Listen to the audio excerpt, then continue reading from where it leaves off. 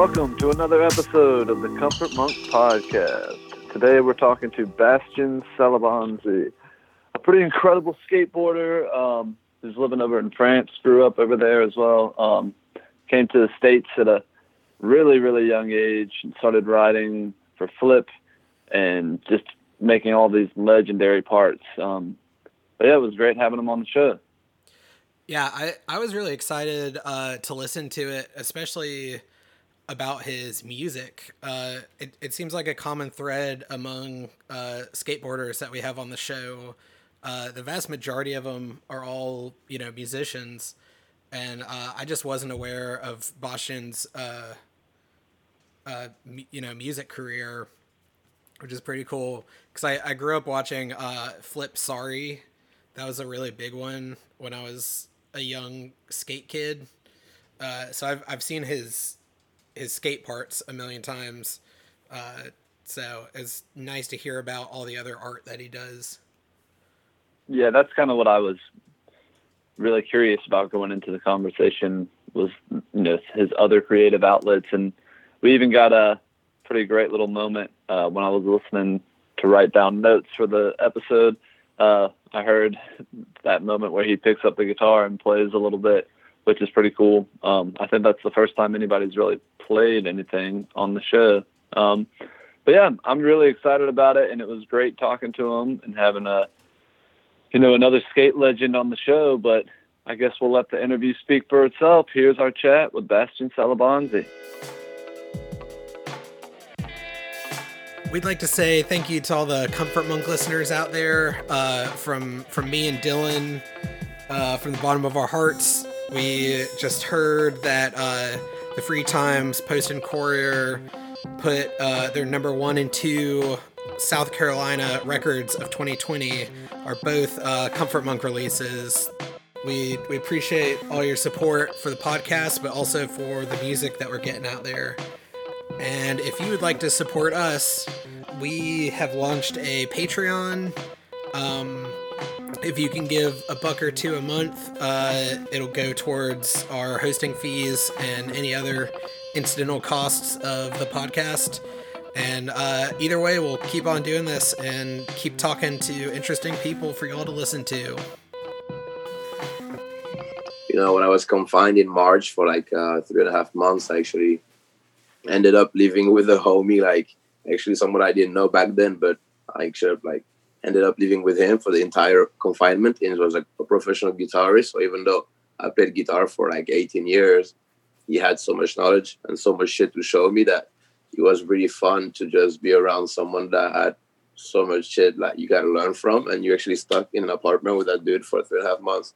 Right. So it was just a big schooling, music schooling, and obviously introduced me to a lot of his homies. So became a lot of music, and now all of a sudden they close all the bars and all the places where we actually weekly meet up and play music. So it's you can't really skate much, and then you can street skate, but not really plan trips. And then now we can't even jam either. So it's it's a little irritating. Yeah, sure.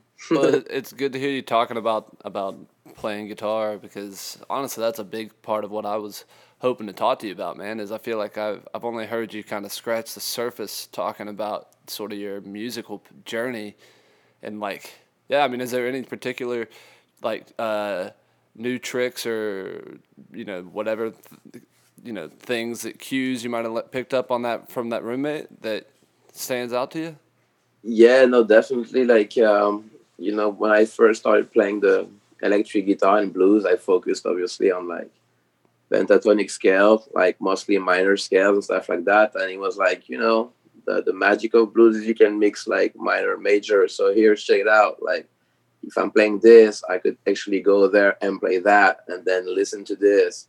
This actually link up with this, and this is exactly what you've been doing, except here. Pay attention to that. And I was like, oh shit.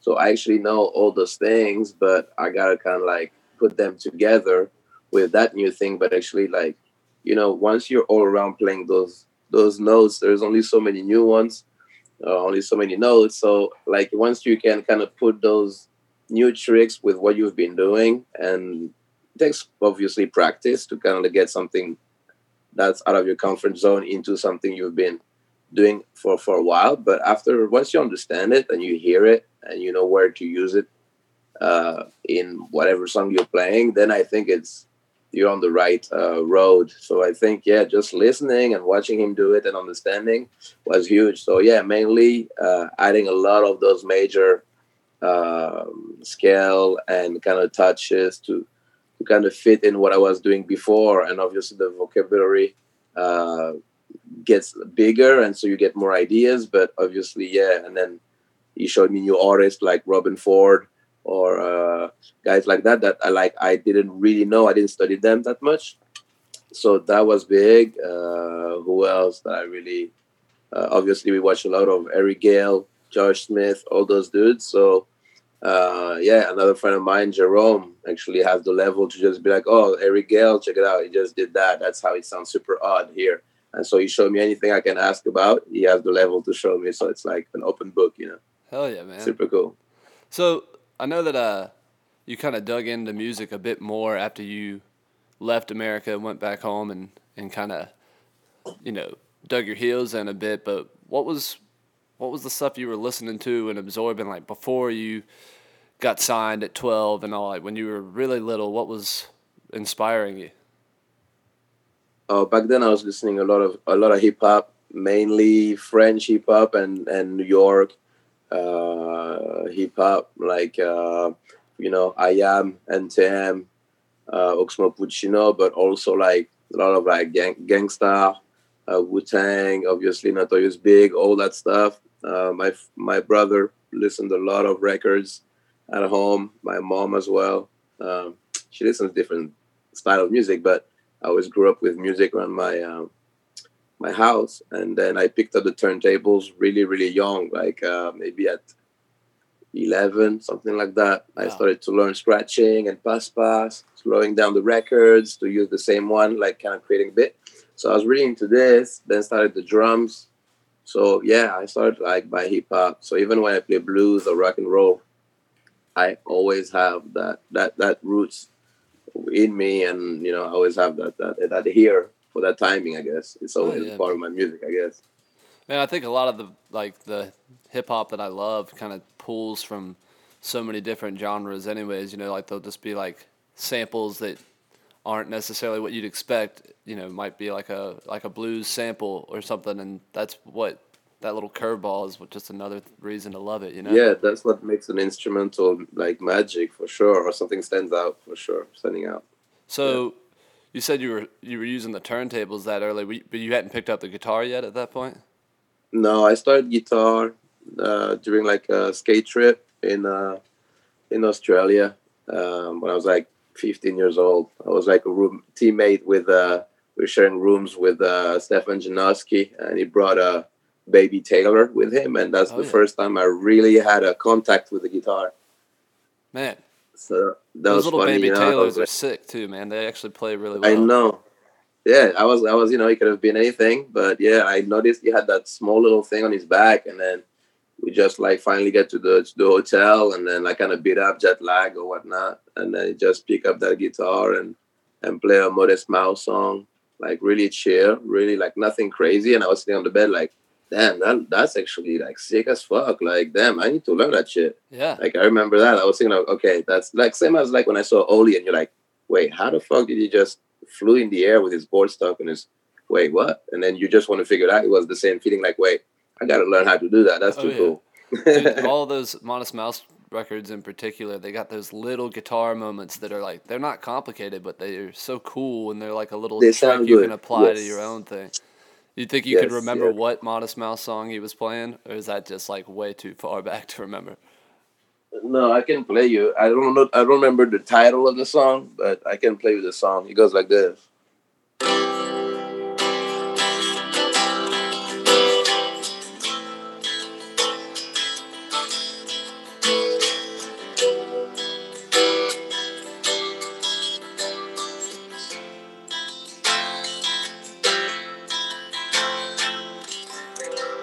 Oh, I definitely recognize it. I could think of the, I can hear the vocal melody in my head already. I wish I could think of the Yeah. name of it too, though. But it's gonna See, come to me as 20 soon as we years get off later, of this. 19 years later, I can play you that song. Dude, you played it perfect too. That's awesome, man. It's funny you're talking about picking up the guitar on like a skate trip like that, because we talked to Ali Boulala a while back, and he was talking about going into some gas station and coming out with a guitar, or maybe Leo Romero was telling us he saw Ali go into this gas station and just come out with a guitar from, I guess he bought it from the guy at the register or something, and then he just was like playing guitar after that, you know? It's crazy. That's something that I totally believe from Ali. I mean, that's one of the most like funniest dude you can do a tour with. I mean, anything can happen when you're chilling with that dude. It's a lot of fun. A lot of fun. So yeah, we played a lot of guitar on tour. There was a period of time where like we could not be on the road traveling somewhere doing a skate trip without a guitar. So if we just ended up somewhere without one, either I or him or the team manager or somebody had to find someone that had a guitar, because we just had to, at that moment, you know, at the hotel, we were just like passing the guitar around and showing like licks to each other. So it was something for at least 2 or 3 years. No matter what, there had to be a guitar in the van anytime we're going somewhere. So that was really fun too, you know. Well, yeah, man. Like it's very linked, you know. You guys probably have kind of like your sort of kindred spirits in your stories, being kids that left another country real young and came to America and started skating. I mean, I think he was older than you by a little bit when he came over here, but still a kid, you know. Mm-hmm. We had the same kind of adventure, you know, when we first. I mean, I remember hearing the about Ali for the first time. I think it was in the 411 video. He does like, I think, switch frontside flip or switch frontside 180 down the first set of stairs at Hubba Hideout, and then that's like another trick, or it could have been switch crooks down it. But I remember like just that swag and big baggy pants, and I was like, wait, who is that like Swedish like killer? You know, I'm like, well, Ali Boulala. Wait, that dude is just too fucking good. And I remember like never hearing about him like younger than that. Kind of like you have those dudes that appear out of nowhere, like, you know, 6'3" and then like 19, and you're like, wait, where you come from, dude? But yeah, I felt like he came out of nowhere, was so good already, you know. Well, that's tight. Well, so speaking of, you know, that sort of connection you guys have, we talked a little bit about how, you know, it's so different growing up in Sweden as far as like cutting your teeth on a skateboard and just it's, you know, there's some common things as far as how that would be there versus the States. But what was it like growing up in France, and was the skate scene like pretty different from how it feels over here? Was it, because here it feels like the skate scene and like the music scene are like sort of intertwined sometimes, and were you like meeting musicians through the skate scene, or were you kind of, what was the world like as far as cutting your teeth over there? You talk about growing up, you mean? Yeah, well, growing up and picking up the skateboard and kind of finding your crew. Well, to be honest, like the easiest link that I would have between skateboarding and music was, you know, when you watch a video that you haven't seen before with the homies, and then obviously if you watch Karim Campbell, for example, you will have 99% of the time hip hop music on it. If you watch Chris Markovich or Jamie Thomas, most likely it'll have something more, you know, towards metal or heavier. So through that, I used to be like, damn, I actually really like that song. Like on Mark Johnson's part, wait, who is that? And then, you know, or Keith Kishart or all kinds of stuff inspired me. Andrew Reynolds always had some dope music. So yeah, of course, that opened your ears at a young age. But musicians, not so much. And then, you know, before moving to Paris, way down the road, I grew up in a tiny little city in like the Alps, Haute-Provence, and it's like, you know, you got 25,000 people in that city, no skate shop, no park, nothing. So I was just like that little weird kid. I go everywhere with his skateboard that nobody really understood until I did like that small little contest in Marseille that changed my life, where Salman Aga and Rune Glivberg were there and told Flip Skateboard and Vans like saw me also and were like, yo, we gotta hook that little dude up. But before that, I was just like, I just love to skate, mom. Like, just let me do my thing. And then nobody understood really what I was doing except my brother and my mom. But that's how it was. and I moved to a slightly bigger city called Toulon, and that's where I started to see a real scene, like Oli grinding and having my real crew. But before that, I just skated by myself, kind of. You know. So when you were before you moved to the slightly bigger city, was it a time where you kind of had to just make spots out of nothing, really, like, or were there some cool spots as far as skate No, spots? actually, no. It's like it was a small city, but in France, it's since it's so old, you'll have like marble plazas with like just perfect little three stairs, downhills, little like things you can not really grind, but it's definitely like a big Disneyland for an 8-year-old learning skateboarding. Yeah. That sort of architecture is just dope. It's like a Barcelona type of stuff, like very just clean, very clean. Man, that's awesome to have. Yeah, I grew up in a small town, but there was But like I no had spots. no inspiration, so I just did anything that came to my mind. I didn't know what was allowed. I saw one movie. I don't remember the title. The guy at the end, I just remember it's about skateboarding, but not really. And the guy is like at the end of the movie, the scene is like skating kind of like a pool, and someone is throwing some stuff down the pool for him to just eat shit. Like it's a very classic skate movie. I think it's with Slater, the actor. I don't remember his name. Christian Slater. Yeah. Yeah. So that's what really like I wanted to do the same tricks as him. Kind of like you put your foot on like some kind of fire hydrant and then jump in the air doing some kind of method.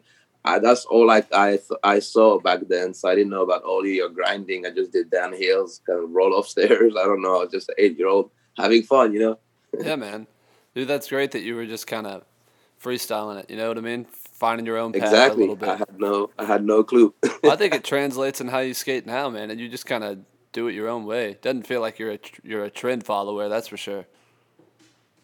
Well, yeah, I agree with that. I mean, in skateboarding, I think it's kind of like music or the words you choose when you speak. Everyone has his own way, and you're kind of trying to be true to what feels good and what you're trying to give to people and to yourself as well, because we all do this also because we love it. And I don't think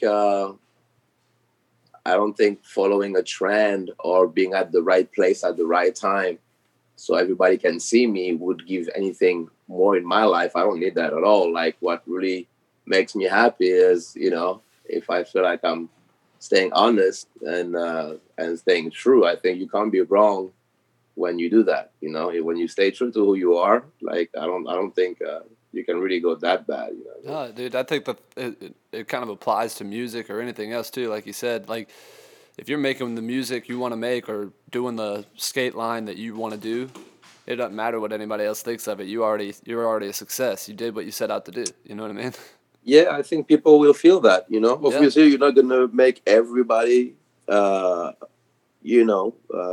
that line or big fan, which translate to music as well. A lot of albums that we love have been misunderstood, but yeah, I think if you stay true to what you love, you have people who are gonna relate and be inspired by that, no doubt about it. Absolutely, man.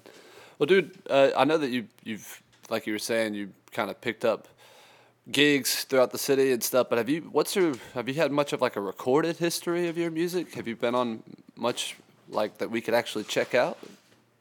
No, I mean, for the first question, yes, I did many recordings. I mean, many, like over 10, 15, 20. But it's like, we're living in a world where like there is so much shit coming out all the time that I don't want, like I have music recorded, but I'm just there sitting and be like, I don't want to just release that stuff with like the rest of the 100,000 of songs dropping on Spotify or other sites, And I'm like, especially people know me from skating.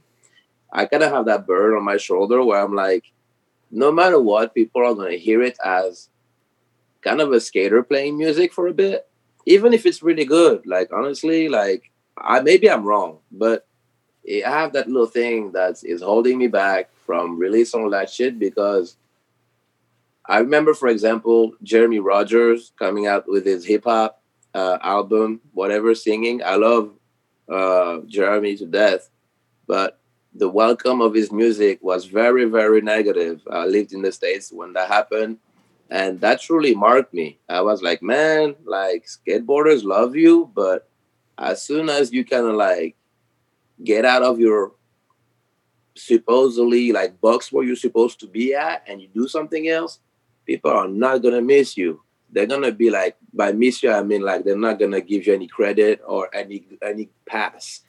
They're gonna fucking smack you hard and break you. And I was like, wow, you can go from I love your parts, you're awesome, to this dude is lame. Like, are you serious? Like, did you even like try to understand where he came from? So yeah, I was like, man, skaters are ruthless. So maybe, yeah, I have that within me. So yeah, music is ready. I actually recorded with some really dope people. I'm proud of what we're doing. But yeah, it's about time. Honestly, I'm right there where like, the homies are like, bro, let's go. And I think it's, yeah, I have to let that go, that feeling that like it's not in my control. Once I recorded the music and I like it and I put it out, it'll be whatever it'll be, But yeah, I've had that for the past 5-6 years, like that feeling that it's not, I'm not ready to release it yet because of that feeling. You know what I'm saying? Well, don't let that drag you down too much, man. Because for instance, when I was younger, I got turned on to Ray Barbie's music, and I knew him from Oh, skateboarding hell yeah. already. You know what I mean? I knew him for years as a skateboarder, and that That's record true. made me want to like that made me fall back in love with guitar. That his first couple records, and like That's very it true. would be an That's very true. afterthought. I'd be like, oh yeah, I forgot he's a pro skater too. You know what I mean? So if you're Right, right. Yeah, I quality suppose. is No, I'm not. quality. It's not like no. Don't get me wrong. Like I don't think about it when I play music, when I record or any of that. But definitely when we have the song and the homie's like, "Yo, like, what you want to do with it? Like, what are we doing?" Then yes, I'm like, well, like not yet. Like just let's keep it. Like let's keep making it sound even better. But yeah, like but now I'm where it's time because it's getting the quality is there. I think I'm really proud. The people I work with, they've been doing it long enough to know when it's good to go, and it's sounding good, and I agree with it, and I trust them because they kind of have my story, but in music, that I had in skateboarding. So yeah, I trust them, and yeah, I've been doing it long enough to just music is meant to be shared at the end of the day. You know what I'm saying? Yeah. So I mean, dude, I've heard fuck you it. play guitar. I mean, I heard you play guitar today and many other times from just, looking your stuff up online. You're a killer, man. I'm can't wait to hear what you've been recording whenever the time comes. Thanks, man. That means a lot. Thank you. Yeah, man. Yeah, me too. I mean, I'm curious. It's hard to judge your own music. It's hard to judge your own writing, lyrics, or singing. But you know, yeah, I'm curious to see the reaction and positive and negative. You grow from both of them. Yeah, man. And I mean, we've all gotten to watch you express yourself on a board for so long, and I feel like that's really exciting and will always be exciting to watch you do because you're always growing in that way. But seeing you express yourself in a completely different way would be exciting. And I know we're not alone in thinking that, man. So when the time That's comes, cool, man. there's gonna be people who vibe with it for sure. Yeah, that's motivating, man. That's pretty cool. That's inspiring. I appreciate it, man. Thank you. Yeah, man. I saw your post about Eddie Van Halen the other day, and I didn't grow up like a big Van Halen guy, but I was a big Minutemen guy, and they covered "Ain't Talking About Love," and Hmm.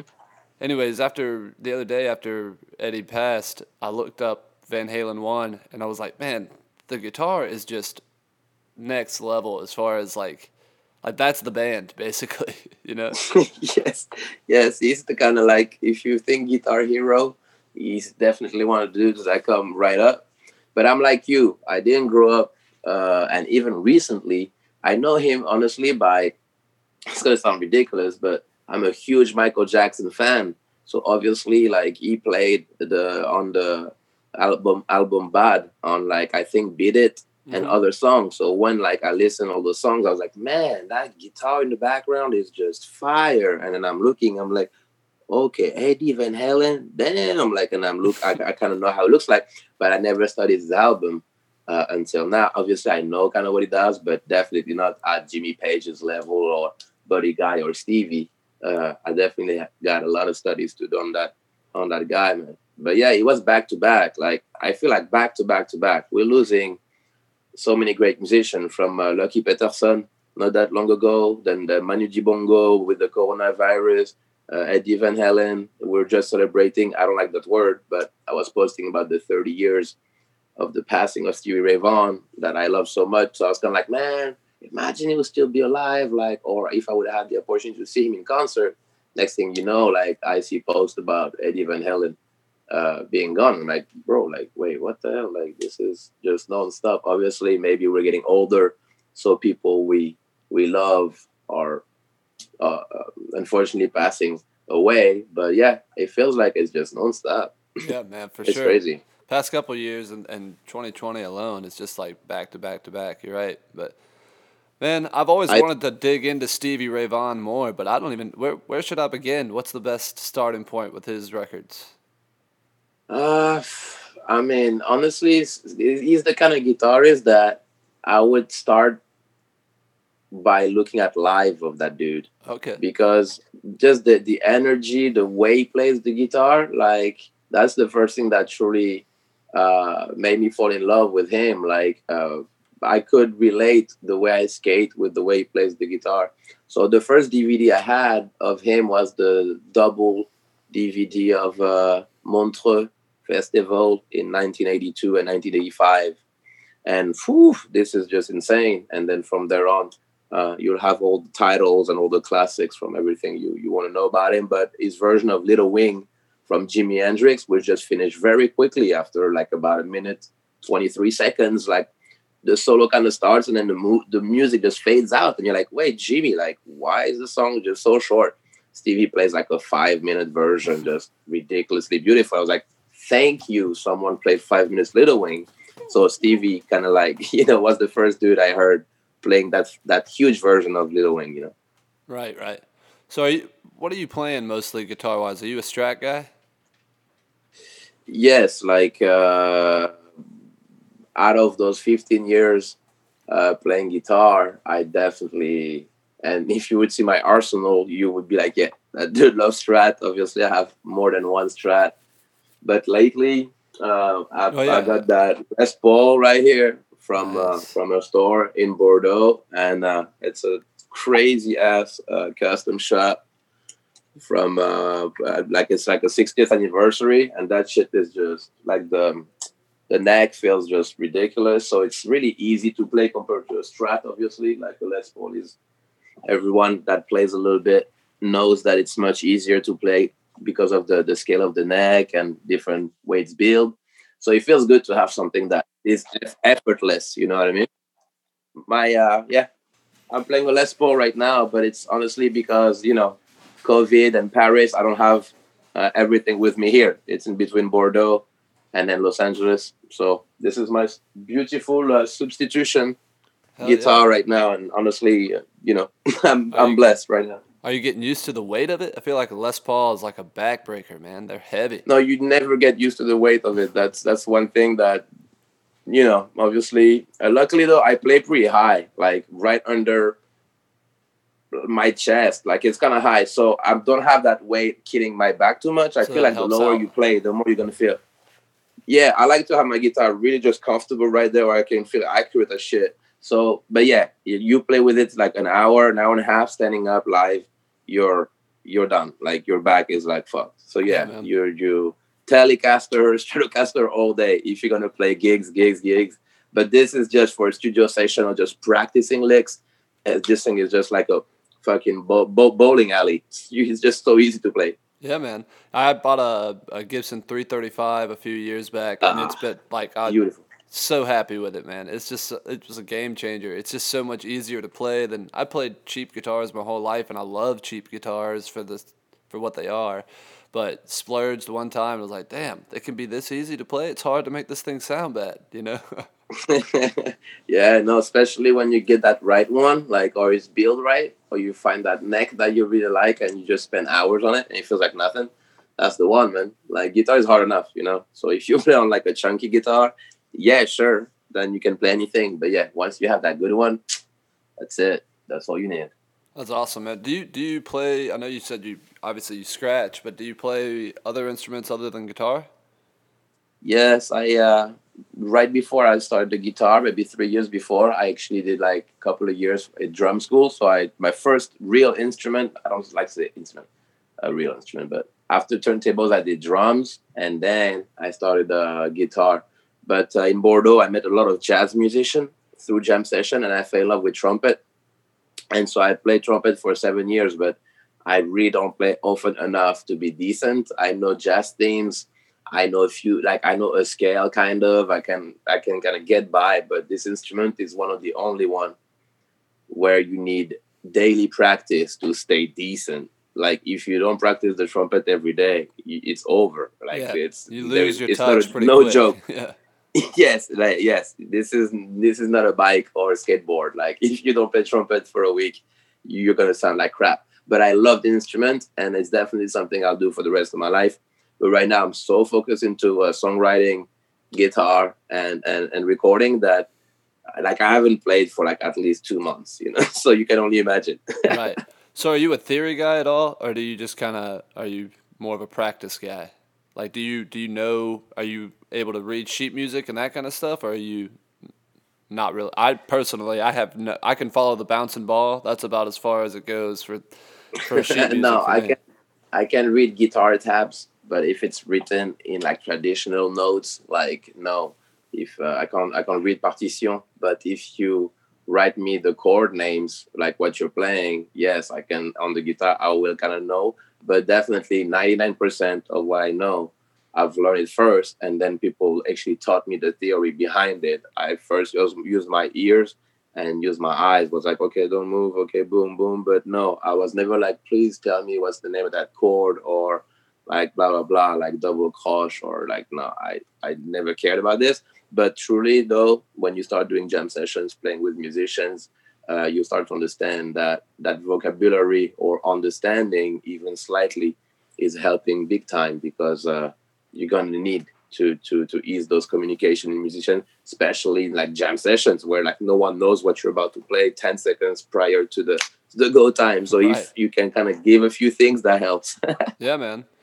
So I mean, it sounds like through multiple different outlets, you've always been a creative person. Like, did your family, like, did you have people you were related to who were creative too? Like, where'd this creative energy kind of come from? Or did, um Honestly, I'm the youngest.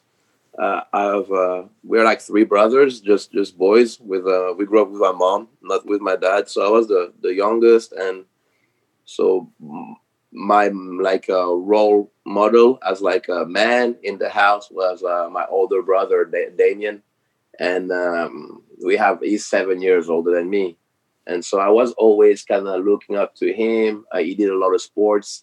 It was very competitive, very athletic, very smart. He was into music. He loved all kinds of different, good at studying, all kinds of things. And so I was like, man, like I could see the difference between how he was and most of like people around me, and I loved what he was about, how he was carrying himself. Like my mom is white, and we're three little black dudes, and often I could see people looking at my mom like where we're all three behind her, kind of like judging her, like wait, what's going on? Wait, that's they're with her, like wait, she's with them. I was like, oh, you'll see, like my mom will be proud of me. And so I was like always kind of like inspired by my brother, and we're very competitive from video games to sports.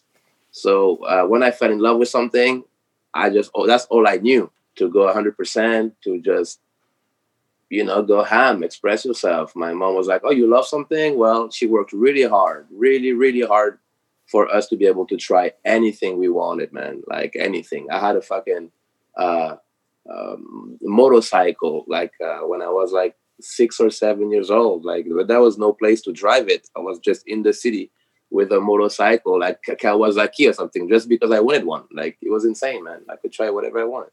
And that way I could just basically express and grow like so fast. It so was awesome. you were the youngest, you said, of the three? Yeah, I'm the baby. Yeah. Oh yeah, man. So do you feel like your brothers kind of paved the way a little bit, because all the trouble you could have gotten into, they kind of probably already did. That's the way it was for me, man. I had three older brothers, and I felt like my mom took it easy on me because they'd already done all the dumb shit that before me. So kind of they took one for the Well, team. yeah, no, definitely. And then if not, you definitely grow or mature a little faster because everyone wants to do what their big brothers are doing. Like you always wanna be cool enough to go into the room and chill with their homies, see what they're talking about. I was that little dude who was like, and my brother was cool enough to let me hang out Yeah. with them unless they're doing some shady shit, which I don't remember. But when he was listening to music, talking about stuff, he didn't mind me being around. Even though I was really young. So yeah, thanks to him, I grew up with a very positive vibe around me. Oh yeah. Very positive.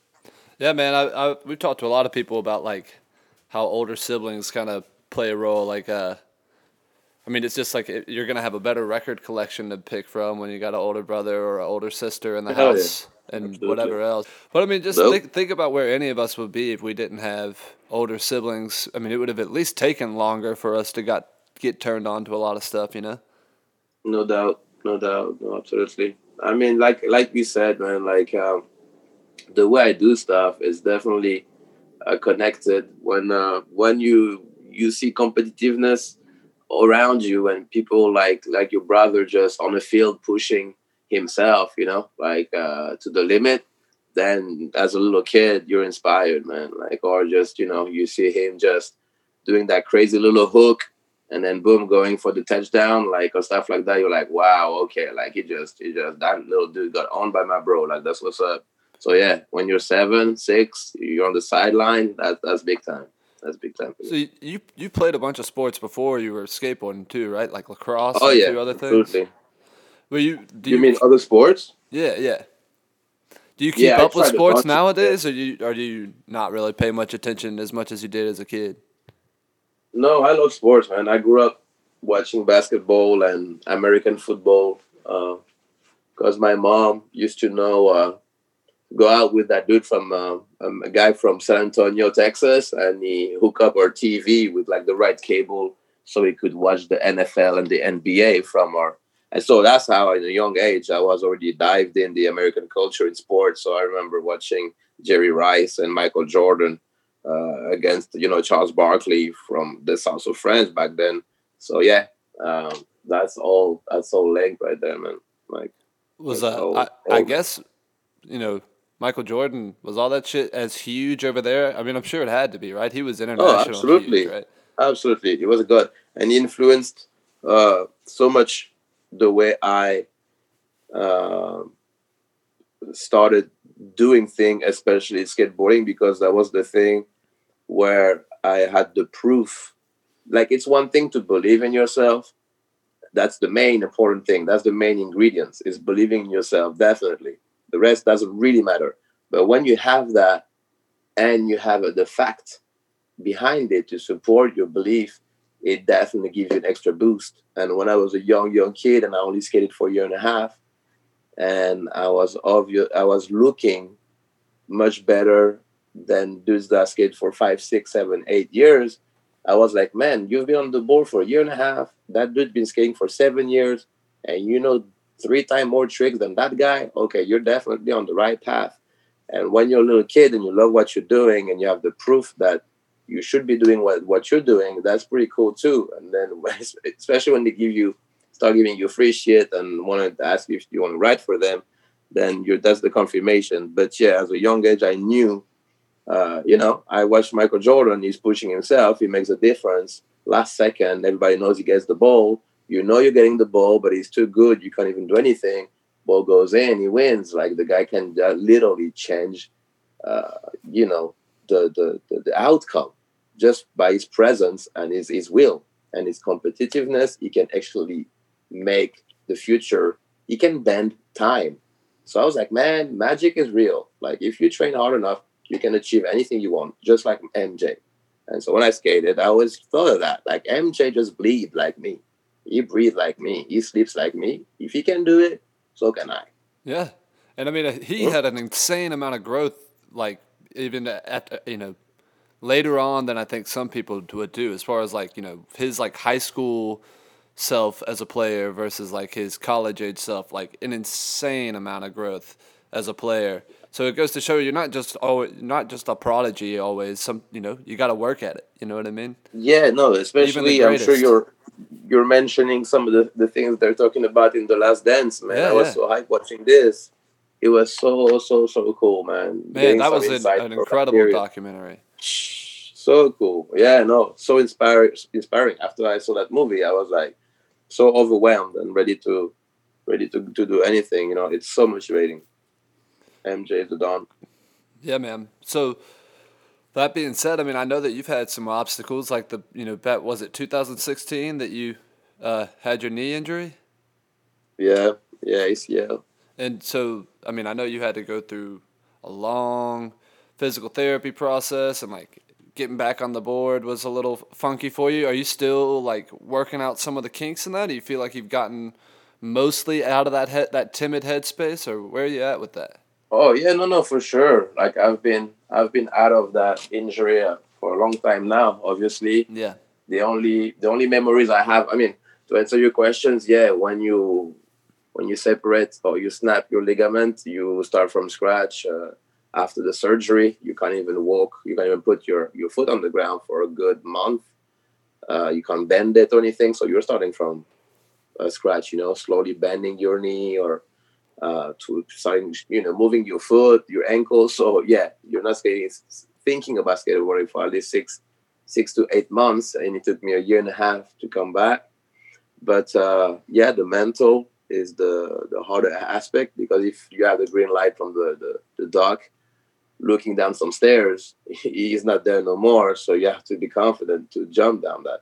So It took me a while, about a year and a half. But yeah, nowadays I don't even think about it. Like I jump down shit like nothing happened. Obviously, I'm careful. I'm not going to jump down El Toro for fun. But when I skate, I have the same confidence as I have when I skate before. Obviously, if I have a 10-hour session, next day I'll feel it because it's been hurt. But when I skate, absolutely not. I'm like 100% and physically and mentally. So that's the most important thing. And I didn't think I was going to be able to reach that point when I was working out in Cali. But yeah, anybody, if he puts the work and is patient enough and stays positive, I think you can come back from anything.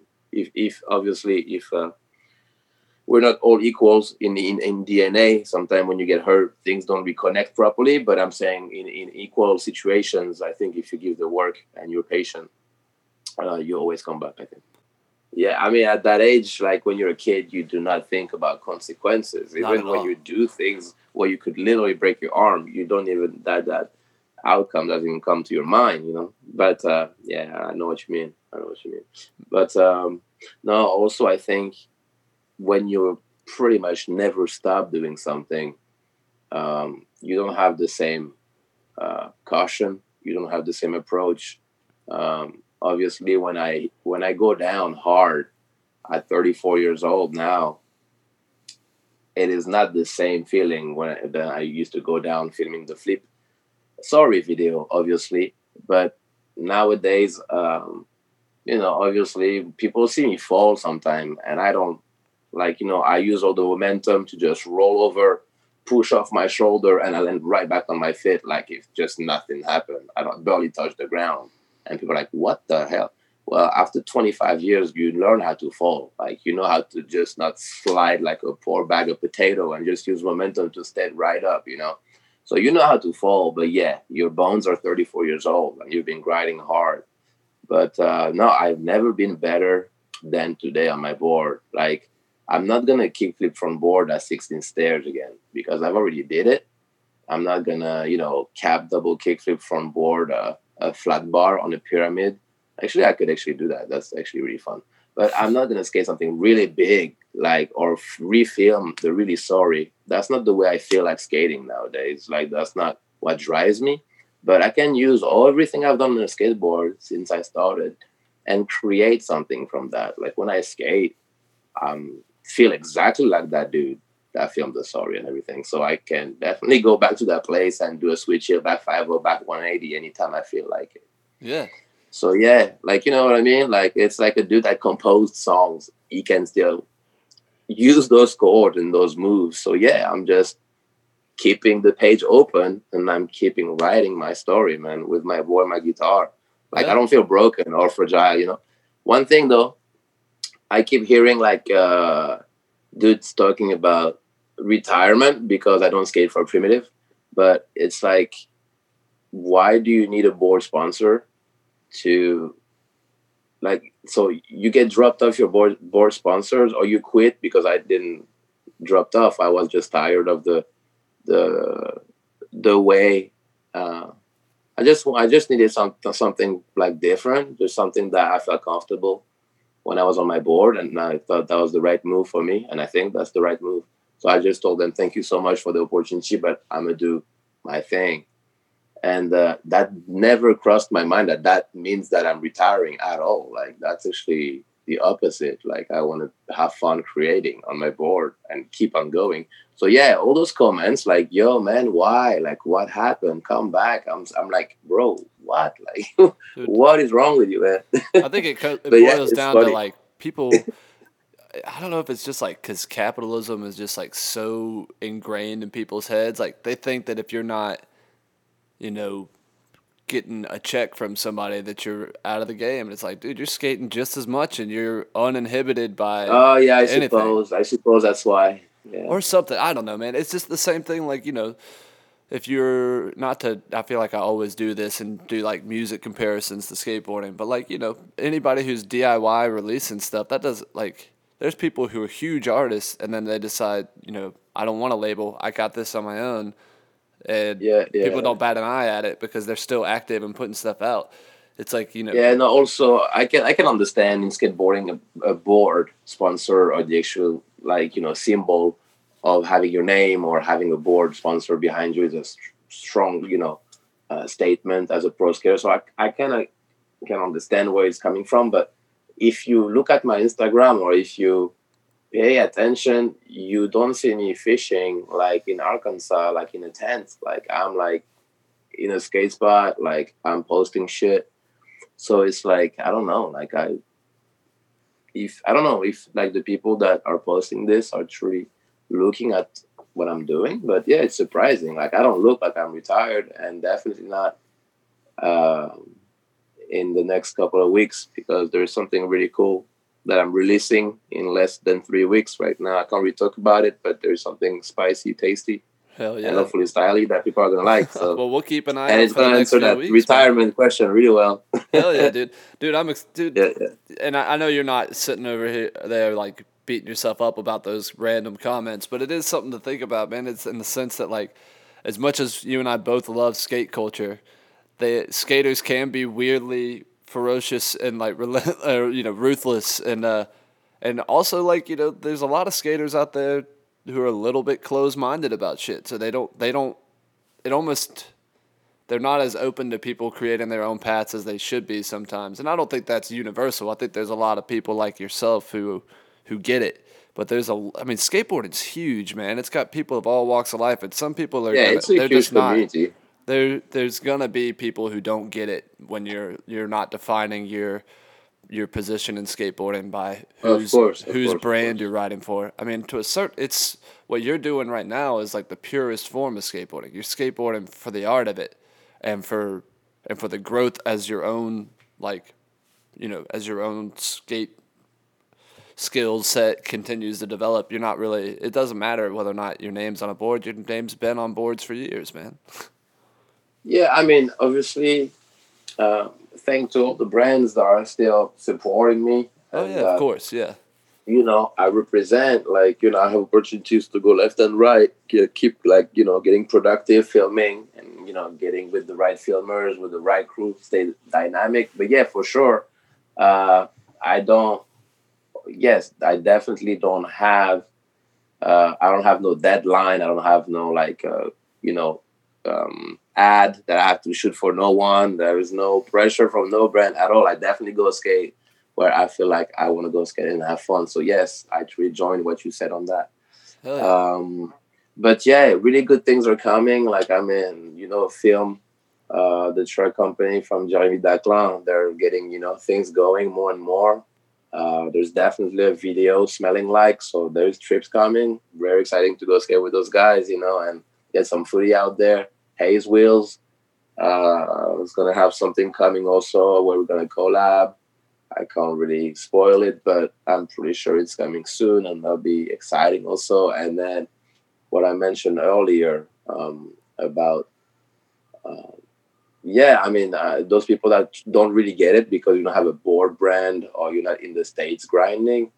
Uh, I'm glad knowing that in the next couple of weeks they'll all have their answer with something tasty dropping. So that's Yeah, pretty man. cool too. Yeah, that's it's all right. They can be like a little misguided for the time being, and then you'll set them straight when they No, see but that. most important though, that part is for the ones that have been supporting me since day one and are Oh gonna be yeah, so hyped to see that, you know what I'm saying, and to see what I've been up to all that time and all the work I've put out in America, you know what I'm saying. So I'm yeah, really dude. excited for you guys to see that.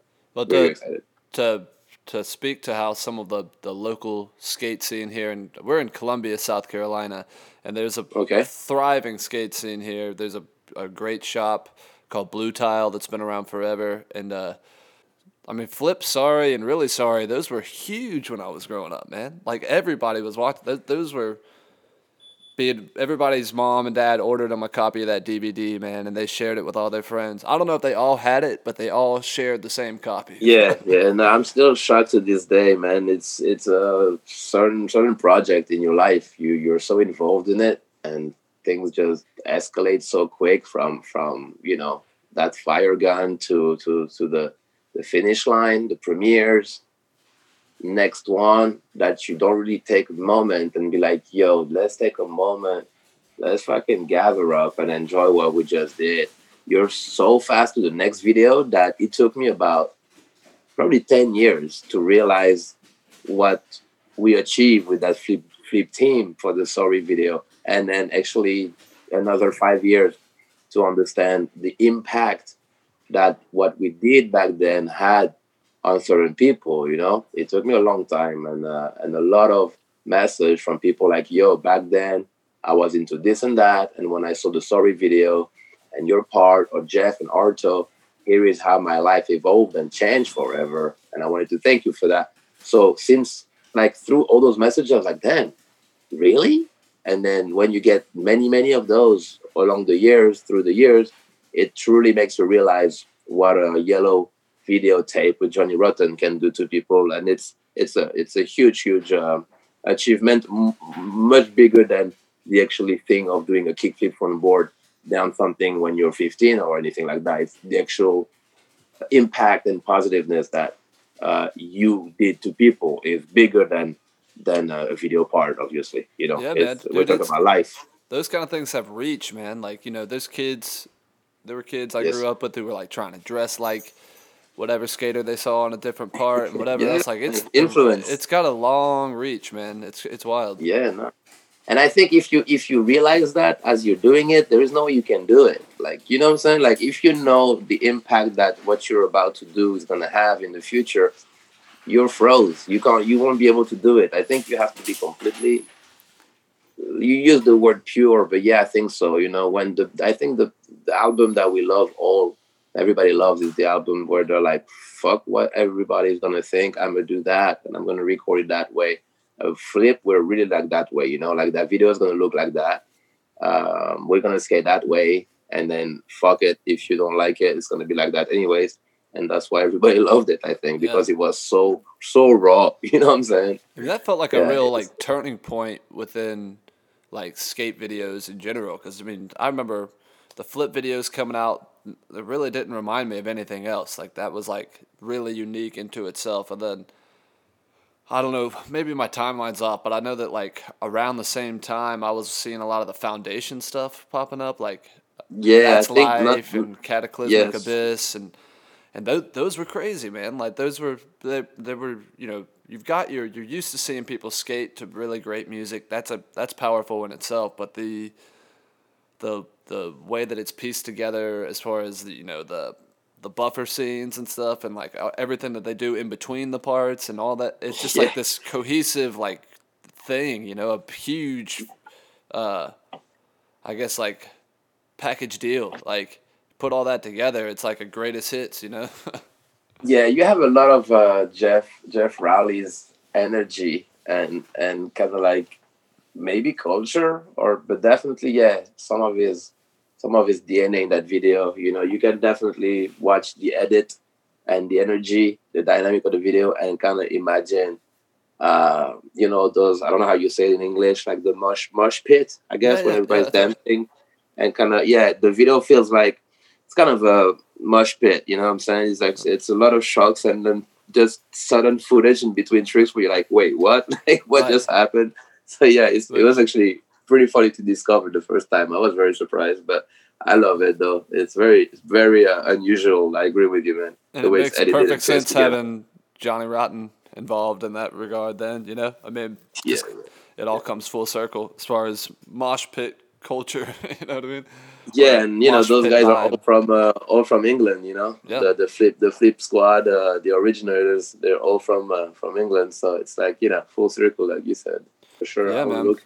Well, that being said, if you're ever looking for an avenue to put something out, man, we're already working on a third comp now. So hit me up if you wanna if you wanna collab on something. We'd love to Well, put something on it. we'll definitely stay in touch. So, you know, like I said, I've been just kind of in routine, like working with those musicians and recording, writing and stuff. So I always have some stuff cooking. So yeah, man, I hear you. I hear Hell you. yeah. Well, we'll definitely stay in touch, man. And it's been great chatting with you. It's I There is guess mine, man. Anytime. we chatted with Ali in Sweden. You might be like you're definitely in the running for the furthest away guest that we've spoken to. We've had a few international guests, but it's a smaller club than I want it to be. So thanks for being in it. Yeah, I'm all the way on the other side of the sea, man. Yeah, Hell yeah, man. all Well, the way. stay at it. Keep playing. Do something with those Thanks for songs, the man. I'm support, excited to man. hear them. And then, man, thanks a lot. I appreciate it. This has been a Comfort Monk production.